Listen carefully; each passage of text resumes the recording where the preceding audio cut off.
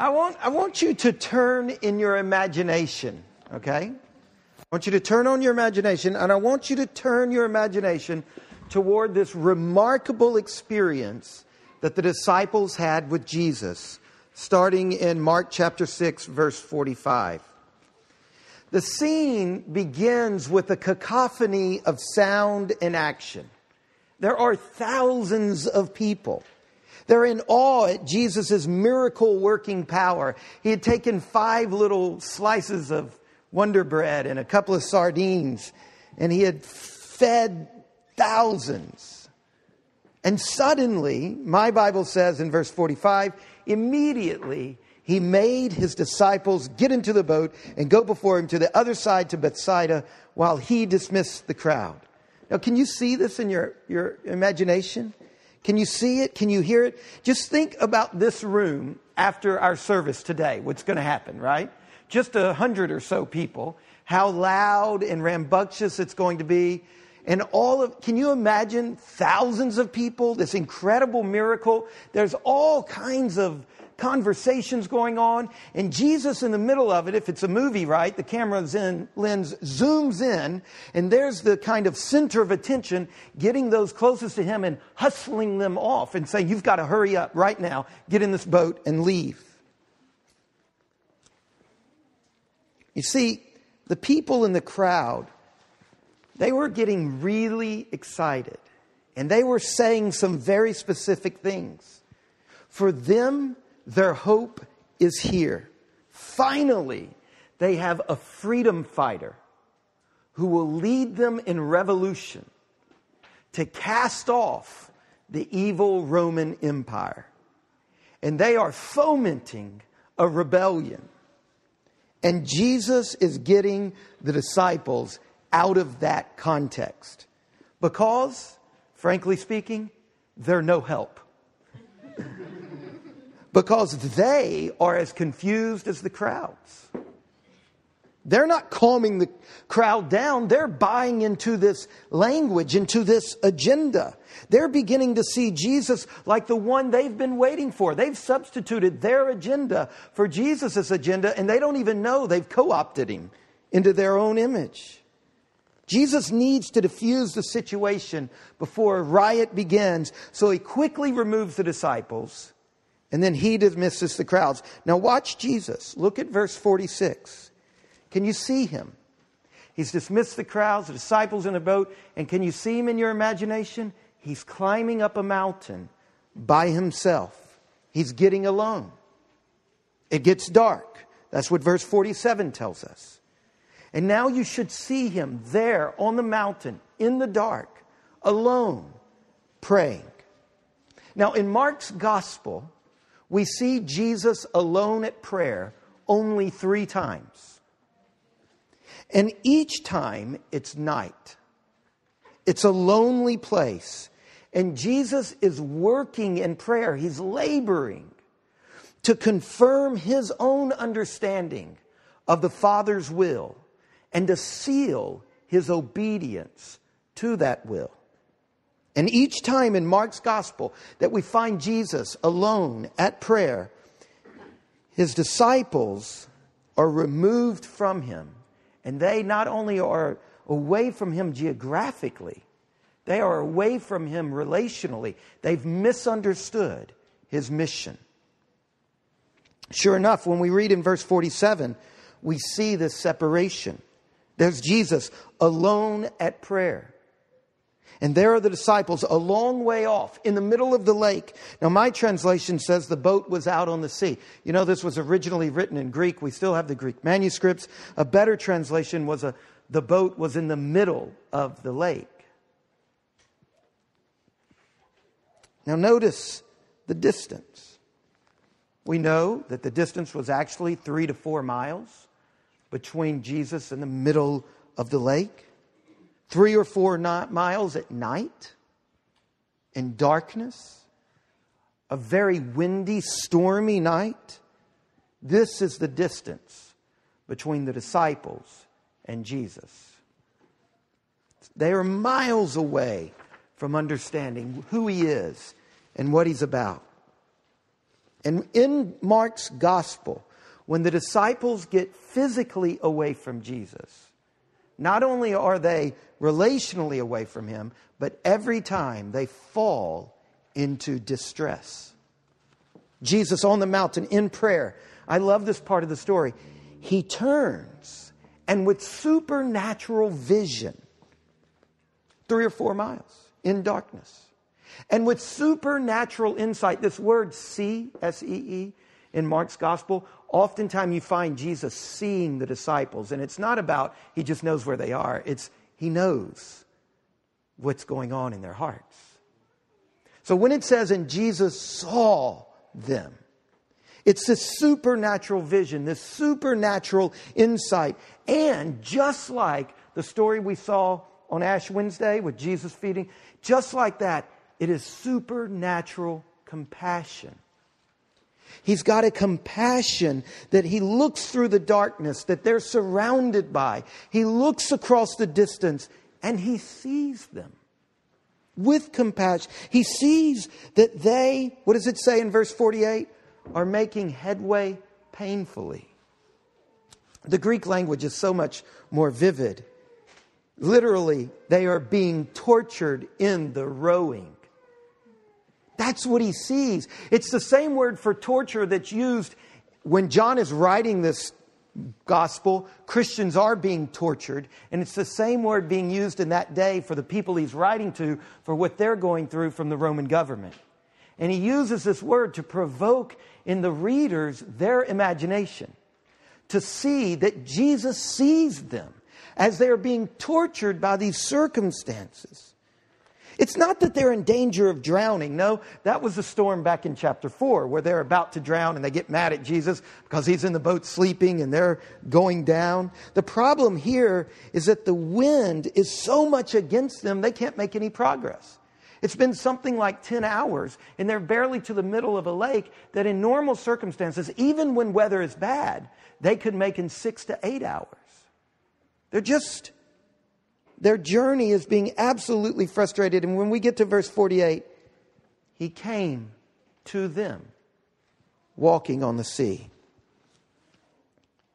Now you need to know that in the Old Testament saturated atmosphere of Mark's gospel, there is more involved in Jesus' walking on the water than just an astounding feat of power. And for you to see this correctly in your imagination, to see what I think Dali was getting at in his painting, for you to see this, your imagination must be informed, deeply informed by the Old Testament and by this deep and rich relationship between Mark's gospel and the Old Testament. You see, in the Old Testament, only God can walk on water. We heard this in our passage that Ben read from Job. Job 38, do you remember the 16th verse? Have you entered into the springs of the sea or walked in the recesses of the deep? Here is the one true God reminding Job of things only God can do. It came up in the psalm that Esther led us in. Psalm 77, verse 19. Your way, talking about the one and only God, your way was through the sea. Your path through the great waters, yet your footsteps were unseen. You see, in walking on water toward the disciples, Jesus is walking where only God can walk.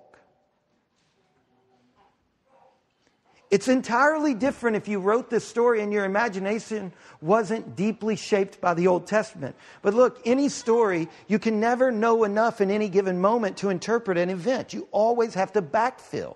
You always have to assume. Mark is assuming that you know the Old Testament. Jesus is walking where only God can walk. God's power to tread the waves is a sign of his sovereignty over all of creation. But then Mark messes with our imagination. He intrudes upon the scene. The last phrase of verse 48. Did you notice it was weird? He meant to pass them by. Like, doesn't that feel like a shift in the logic of the story? Hasn't the whole story felt like he has compassion on them, he sees them, so he's going to them? And now all of a sudden, now look, either you stand in judgment over Mark and think Mark just got it wrong, or his pen slipped, or he was mixing together various stories and just, or you humble yourself. And you say, such a strange, incongruous detail that doesn't really fit. Maybe I should stop. Maybe my imagination should be provoked. Maybe I should figure this thing out. I mean, Jesus' whole sea walk is motivated by concern for the disciples. So what does passing them by have to do with a compassionate response? Did Mark lose the plot? No, he didn't. If we don't see this phrase in all of its power, it's because we've lost the plot. It's because we don't know how to read the Bible. You see, this plot, remember, is saturated in a plot that's already going on, that starts in Genesis and goes to Revelation. This is saturated in the story of God's way with his people. This phrase, he meant to pass them by, is pregnant with meaning in the Old Testament. This phrase is used in the Old Testament of a rare moment of God's revealing of himself to his people. Look at Mount Sinai. God had just rescued the people of Israel from captivity in Egypt. Moses asked, God, I want to see you. And God says, Exodus 33:19, I will make all of my goodness pass before you and will proclaim before you my name, Yahweh. And I will be gracious to whom I will be gracious. And I will show mercy on whom I will show mercy. But he said, you cannot see my face, for man shall not see me and live. And Yahweh said, behold, there is a place by me where you shall stand on the rock. And while my glory passes by, I will put you in a cleft of the rock. And I will cover you with my hand until I've passed by. Then I will take away my hand, and you shall see my back, but my face you shall not see. If you don't know the Old Testament, if you can't know what's happening with Jesus, and you can think that Mark, the author, got sloppy or made some sort of mistake, and you can stand in judgment on the Bible. This notion of God passing by in order to reveal himself. It's not just with Moses, it's Elijah on Mount Horeb when God passes by and reveals himself. And it's in Job. Listen to this verse from Job chapter 9. God alone stretches out the heavens and treads on the waves of the sea when he passes by me. I cannot see him when he goes. I cannot perceive him. This is all over the Old Testament. These are the most important stories to the Jewish people. This, he meant to pass them by, is not free of charge. You see, Jesus walking on the water to his disciples is a revelation of God's glory, the glory that he shares with the Father, and of the compassion that he extends toward Jesus' followers. In John's gospel, John has Jesus declaring that he is the Son of God. Whereas in Mark's gospel, Mark has him showing that he is the Son of God. The one who calmed the storm back in chapter 4 is the one who now appears in the midst of the storm. And this is Yahweh in the flesh, the one and only true God. Now, you may not agree with this claim. You don't have to agree with the claim. But at least recognize that Mark, the author, is making the claim about Jesus. And so Jesus' desire to pass by his disciples is a compassionate desire to reveal to them who he is, that he alone is God. However, verse 49, when they saw him walking on the sea, they didn't get it. Instead of seeing the one and only true God treading on the waves of the sea, they're filled with terror and incomprehension. So Jesus stops. And if you thought I was making a stretch by the whole walking on water equals God's claim, the link between what Jesus says here in Exodus is unmistakable. Now, in the Old Testament, when God shows up and reveals himself, people get afraid, and God responds by encouraging them to not be afraid. So look what Jesus says. Take heart, it is I. Do not be afraid. Now, what's really remarkable about that statement is the middle of the three statements. Be of good courage, be brave. It is I, do not be afraid. The middle statement, it is I. Again, if you're not looking at this in Greek, you're at a bit of a disadvantage. Literally, Jesus says, ego, eimi, which literally translated is, I am. Now, this is the name that God gives himself. In Exodus chapter 3, when Moses asked God, what is your name? He says, I am. So Jesus says, take heart. I am. You need to know, I am the one and only God. The God that has been revealing himself to this people for millennia has come in flesh. And that is who I am. I am not only walking where only God can walk and saying what only God can say, I am taking God's name. Do you see it? Can you see the disciples alone in the darkness, failing? And God himself comes to them. And in the sheer wonder of his presence, unlike with Moses, he doesn't hide Moses. He doesn't hide the disciples. He turns to them and he speaks his name to them. The one and only true God. Be brave. I am is here. Don't be afraid. All of the other gods are non-gods. There are no other gods. The one and only creator of the universe is treading his waters. It's in the midst of the storms and the hardships and the adversities that Jesus reveals himself to us.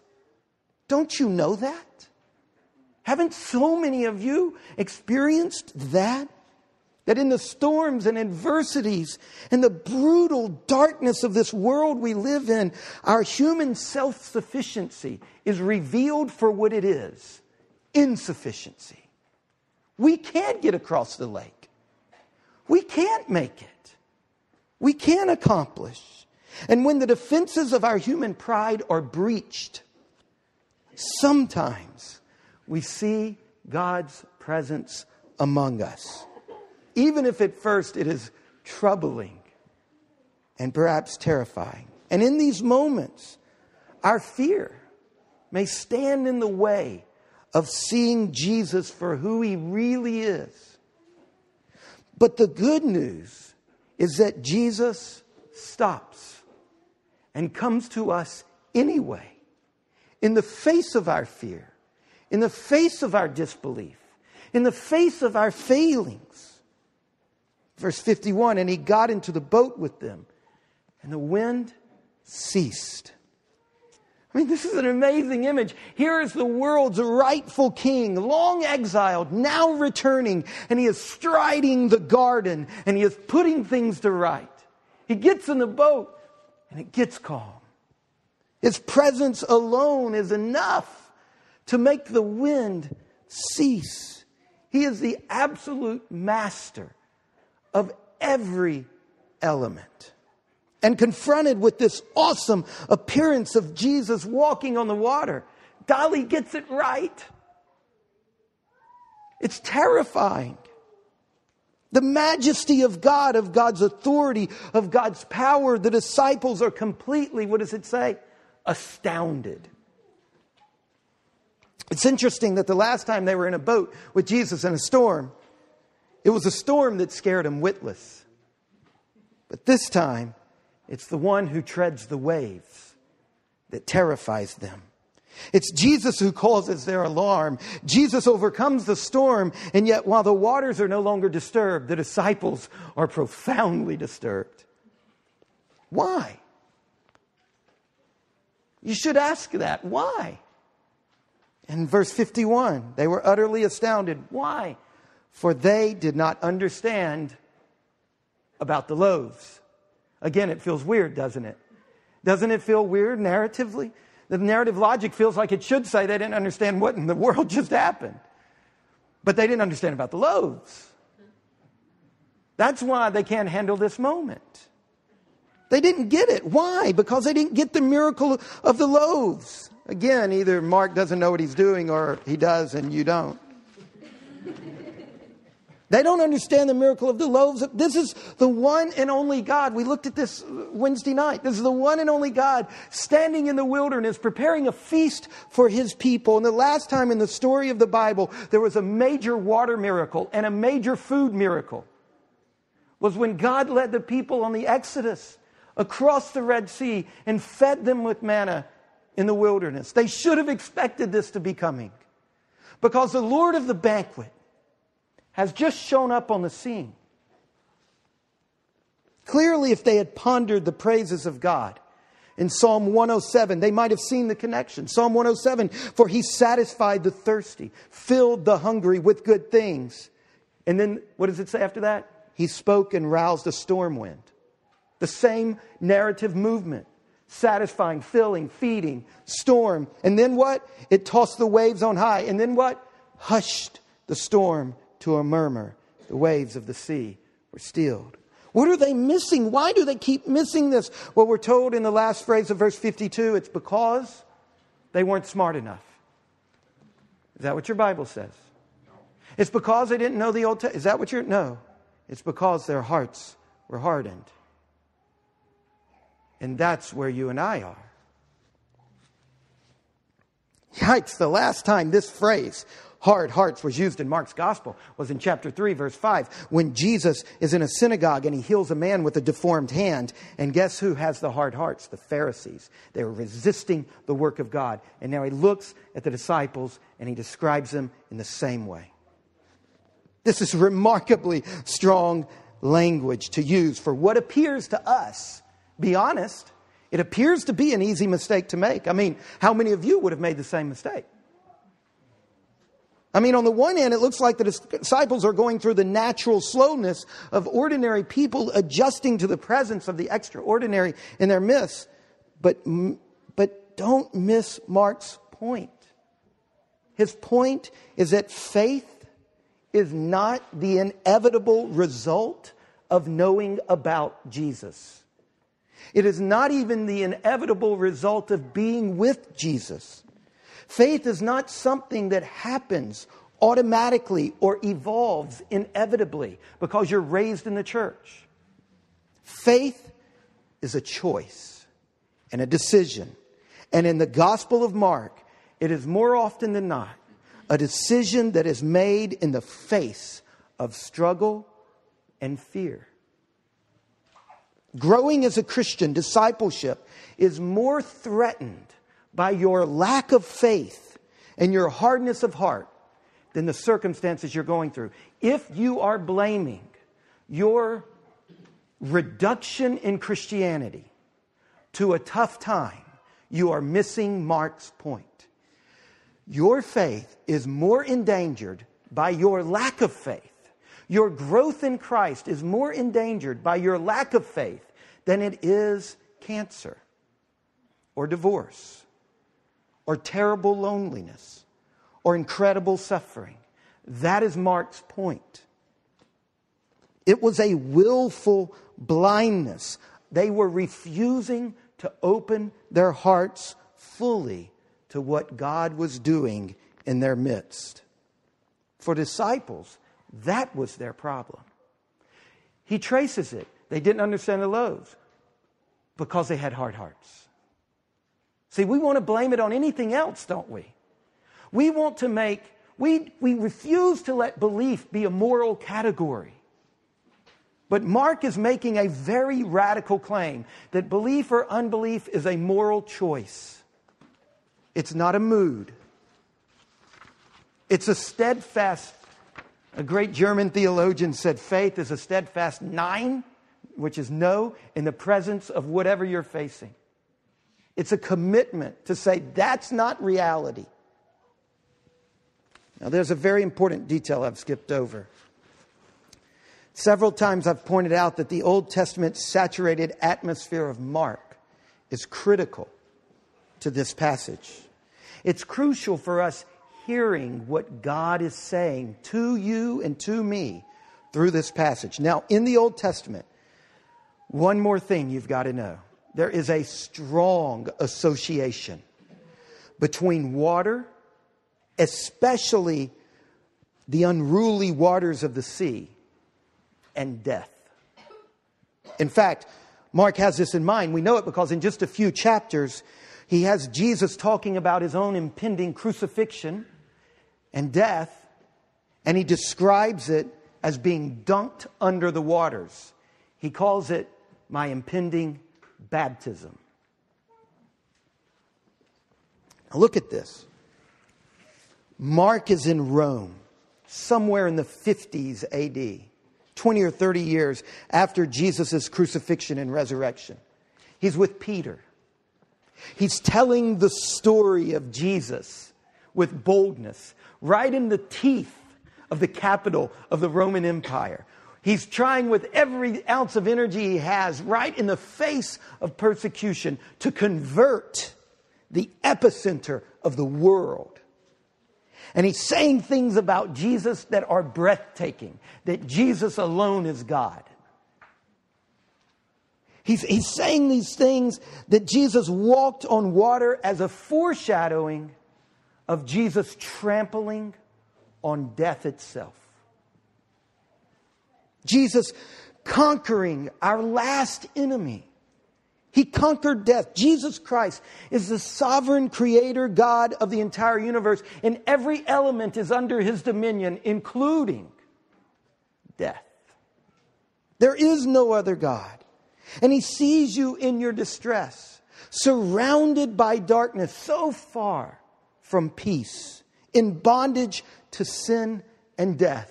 And Mark is saying to his audience that he's writing this gospel to, Christ has trampled death, and he offers us his peace. And we must choose to respond in faith to that God. We must choose faith. In the face of your struggle and your fear, whatever you're going through, choose faith. Will you be willfully blind? Will you be steadfast in your refusal to open your heart to what God is doing in Christ Jesus? In spite of the distance, in spite of the fact that Jesus has ascended into heaven, Jesus turns to you and he sees you across the distance. In the darkness of your own turmoil and pain and bondage, and in compassion, he will come to you. And get this. Just like in verses 53 to 56, as Jesus moves around the countryside and the cities and the villages, and the same power that he displayed in walking on the water, this same storm of divine grace is roaring into the villages. It roars into our midst. And we are invited. Mark is writing his gospel with an ideology, with an agenda. He is inviting you and I to believe this totalizing claim. And he is inviting you and I to put ourselves in the place of these frantic crowds and to just beg for the opportunity to touch him. Because in touching him, we are saved. Now, how do we do that? Well, in Mark's gospel right here, what he's saying, get this, you do it in the Eucharist. That's what he's saying here. You see, there's a mystery in this passage. Remember, Mark does not say that the disciples had a problem with Jesus walking on the water. Their problem was with understanding the miracle of the loaves. It wasn't some incomprehension of this sea walking. The issue is the loaves. And like we saw on Wednesday night, in the loaves, Jesus took the bread, blessed the bread, broke the bread, and gave the bread. A string of 4 verbs that are the same 4 verbs Jesus uses a few chapters later in the Last Supper. What is Mark saying to us? He's saying this is the key. He's saying to the Christians in Rome, you feel like Jesus is away from you, but He still comes to us. He is still physically present among us. Every time we gather and break the bread and bless the bread and give the bread and give, every time we do this thing together, God Himself strides into our midst and tramples the distance and really, really, really gives Himself to us. And if we would choose to come to Him in faith, oh, if we could just touch Him, well, you can. That's Mark's point. You can. Will you bow your heads and close your eyes?